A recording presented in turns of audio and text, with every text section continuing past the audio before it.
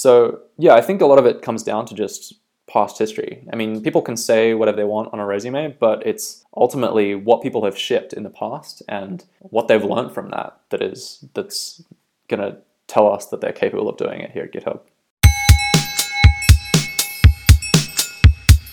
Episode 97, April 2015.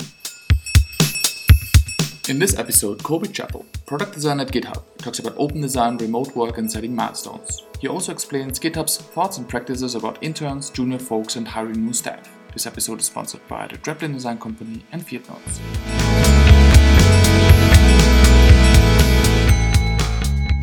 If people work remote so much, are people mostly responsible themselves for setting milestones, or how does GitHub assess progress in that regard? Yeah, that's a good question. I guess a lot of it comes down to individual teams being responsible for the goals they set. We mostly work in small teams at GitHub, so it'll be between 2 to 4 people, I guess, on most projects. And it's usually up to the people on that team to decide what's realistic, and where to draw the line between the first ship and follow-up work on a part of the product. So it's usually the team itself that are holding themselves accountable for the work they set out to do. We don't tend to do a lot of milestones in terms of deadlines. We find that it's much more important that what we're building is ready to go than doing something on time. Our product's a web-based product. We're not under client deadlines to get work done. So it's much more important that what we're building is good enough to ship. And that's a really subjective thing too, because it's really hard to know when something is ready to ship. But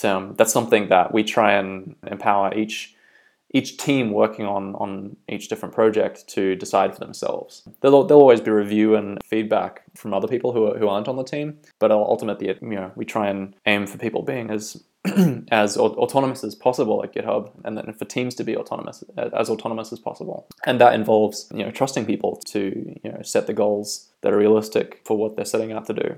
How do you test for this ability during the vetting process? I wouldn't say we test for it specifically. I would say that often a lot of the people who we end up hiring have a proven record of doing this as a byproduct of their work anyway. A lot of the people that work at GitHub are people who we've seen do this either in open source environment, in their open source work, or in consulting work, or in freelance work, or in other ways they've been able to show that this is just something that they're able to do. And this isn't just design or development either. It's exactly the same if someone's in operations or HR or the sales or business part of the organization. It's the same kind of responsibility and the same kind of mindset, I think, that we end up looking for, regardless of which area of the company. So yeah, I think a lot of it comes down to just past history. I mean, people can say whatever they want on a resume, but it's ultimately what people have shipped in the past and what they've learned from that's going to tell us that they're capable of doing it here at GitHub.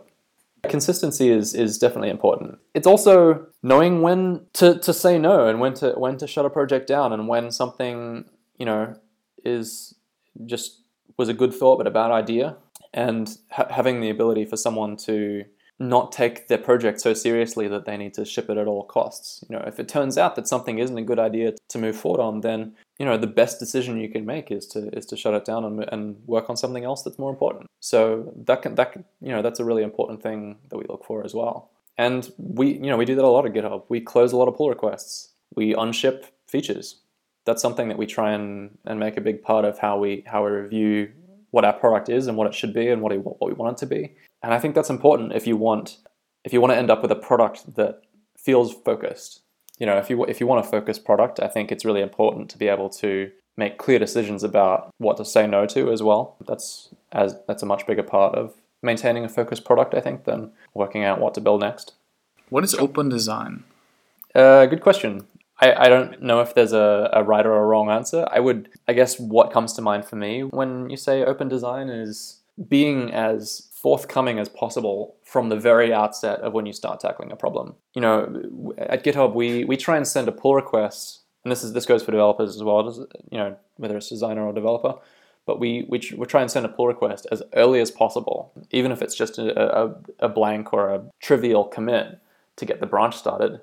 We send a pull request as early as possible so that the whole time as we're working, people are able to see the direction that we're headed, and that there's a discussion happening the whole time. To me, that's what open design means. And it doesn't have to happen in a pull request, but I think a really good summary of this whole idea is actually in a blog post from Ryan Singer a while ago, where he talks about the idea that, as designers, we often do most of our work in secret. And I think that comes from, actually, I think a lot of designers don't understand their own creative process as well as they should. And I think that as designers, as we kind of come to understand our own creative process more, we eventually get to the point where we're comfortable putting our creative process out in the open for other people to see, even from the very start, when things aren't perfect, when ideas and suggestions are going to end up being silly. It's really difficult to do that as a designer, but I think that that's what designers should be aiming for, is to get to the point with their own process where they are confident enough in the process and are confident enough in their own ability that they don't mind putting something out there that's not perfect yet.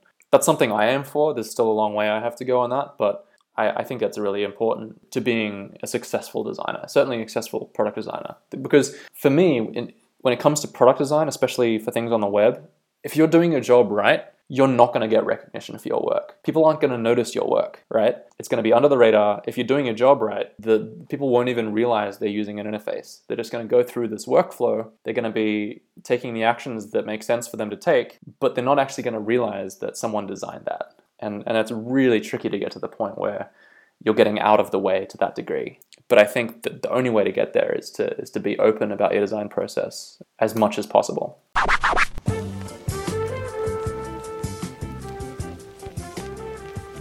Okay, everybody, my name is Aaron James Draplin. Just got done telling you about my whole life, the good, the bad, the gross, the ugly, the weird, the sinister, the awesome. And now you need to go to Draplin.com and buy some killer merch. Draplin.com/merch and things that you need, right? Okay, you need to go there and look at this stuff. And then when you're done with that, you need to go to FieldNotesBrand.com and get some memo books. We'll ship them anywhere. If you're listening to this in Vienna, Austria, or Vienna, Illinois, hell, wherever that is, we'll ship them there too. Okay, FieldNotesBrand.com. You need these things. $9.95 for a 3-pack. What'd you pay for coffee today? Right? You need this stuff. So Draplin.com, FieldNotesBrand.com, and yeah. Those are the only 2 links you need in your life. There you go.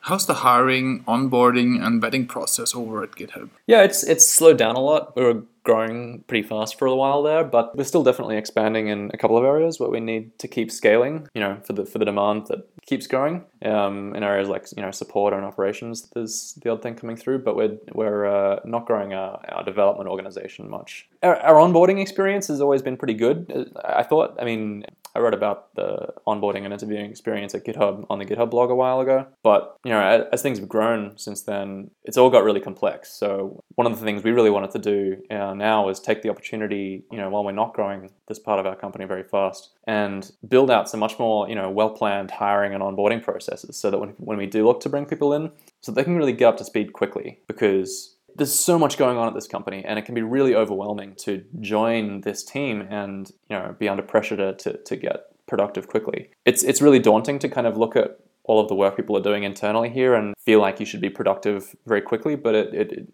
there's a lot to take in, and we don't really have as good onboarding processes for that as we would like to have, but we're in the middle of correcting that. What's going to change, do you think? I think it's just going to be much more structured. I think, we really want people to have a really clear understanding of the history of the company and the history of the product and how it's evolved. Whereas that was never a formal part of the onboarding experience before, or at least when I joined. I think also we've always had like a buddy system at GitHub where, when someone comes in for their first week, they have a buddy that is really their buddy indefinitely. But that their buddy kind of works with them for the first week and helps show them around, helps get their computer set up. But then like after the first week, it can be really hard, especially if someone is working remotely. They go away from HQ and suddenly they're on their own, and just having more structure around reaffirming that buddy relationship over time, and more structure around the drawn out onboarding experience over the not just the first week, but the following month and the following 6 months and onwards. Having a bit more structure around that is what we really want. It sounds like a week is not too much time.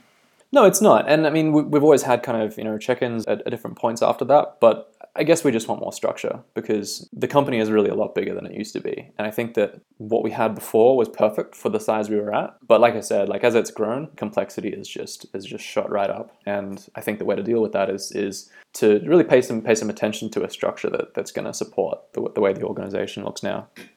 How are internships being handled at GitHub? We have never really done a lot of like internships or anything at GitHub. It's not been something that I think our organization is really set up to do very well. We would really like to do it, but we really just, like I said, we just don't have the structure in place to be able to do those things and have it be a good experience for the people we bring in to go through them. So we'd rather, not do it until we have the ability to know we can do that and have it be a good experience for everyone. I really like the apprenticeship kind of model. I think mentoring is a really important part of what this industry needs. It's helped me a lot as well, personally. But at GitHub, we're just not set up for it right now. I think it would be the thing with GitHub is that at the moment, it's really geared up for people who are able to be really self-sufficient and self-motivating to do really well. And for someone who's, maybe coming in at a lower level of experience, it can be really hard to know how to keep themselves motivated, how to choose what to work on. These things are really difficult things to do. A company like ours, where there's so much going on, it's not something that we think we can do a good job of yet. So we haven't done it much yet. That's not to say we're not going to in the future. So how did you land your job at GitHub then? It's a long story, but I guess the summary of it is I guess I just sent an email. It wasn't a particular job opening or anything. My background is freelance, and I've been doing a lot of freelancing as well as consulting to a few companies in the States. And I'd always paid attention to what GitHub had been doing, and I loved the work they did, and I loved the writing that a lot of the writing and the talks and presentations that a lot of people at GitHub had given that I'd seen online. It always just gelled with me and the way I felt. People should build products and build businesses, and that really resonated with me. So I guess one day I just kind of wrote an email after reading a blog post that Kyle had actually written. I just said what I loved about the company. I said, I'm not sure if you're hiring right now, but this is who I am and this is what I do. This is why I feel like I'd be a good fit. This is the kind of work that I've done in the past. I just kind of went through a lot of my thoughts on it and sent it off. Thought I have no idea if anything's gonna come of this, but I ended up getting a response, and long story short, I'm here. So you never know what an email can do. What's GitHub's policy towards junior designers and junior developers? Does GitHub invest somehow in junior peeps these days? The whole idea of junior positions isn't something that I think we're set up to do very well at GitHub. We have had, I think in the past, interns come in. I'm not sure if that's been an official position or an official title as such, but it's definitely been something that we've tried. But and the people have been great, but I don't think we've done a very good job of it. So I think that the way the company is set up right now, I'm just not sure that doing that would be a good experience for everyone. I think a lot of it has to do with, what we tend to look for when we hire people at GitHub is people who are self-motivated, people who can stay on task on their own and don't need someone to be looking over their shoulder and constantly providing feedback. Feedback is central to what we do, but it's really important that people can actually make a lot of progress on their own before they then seek that feedback. Even if they're seeking the feedback really early, it's still important that they have something that is their forte, so that if they're blocked on something, they can be still take it upon themselves to stay productive in other areas, even if it's just fixing bugs or polishing existing things or even jumping across and doing a few support tickets. It's really important that people have the ability to do that themselves and the experience to do that in a way that is up to scratch with what we need at all times. I think that GitHub is definitely going to grow in the future as well, and it's something that we would love to be able to do well is to have to be able to support internships or more junior positions, but we're just not set up for it right now, and that's our loss, because there's a lot of really talented people there who we're not really able to involve in our product, in our company. So that's something we're definitely interested in, but it's our main focus right now is our product and improving that as much as we can. But if we can do it in a way that we're sure will be a good experience for everyone, then we'll definitely look to do that in the future.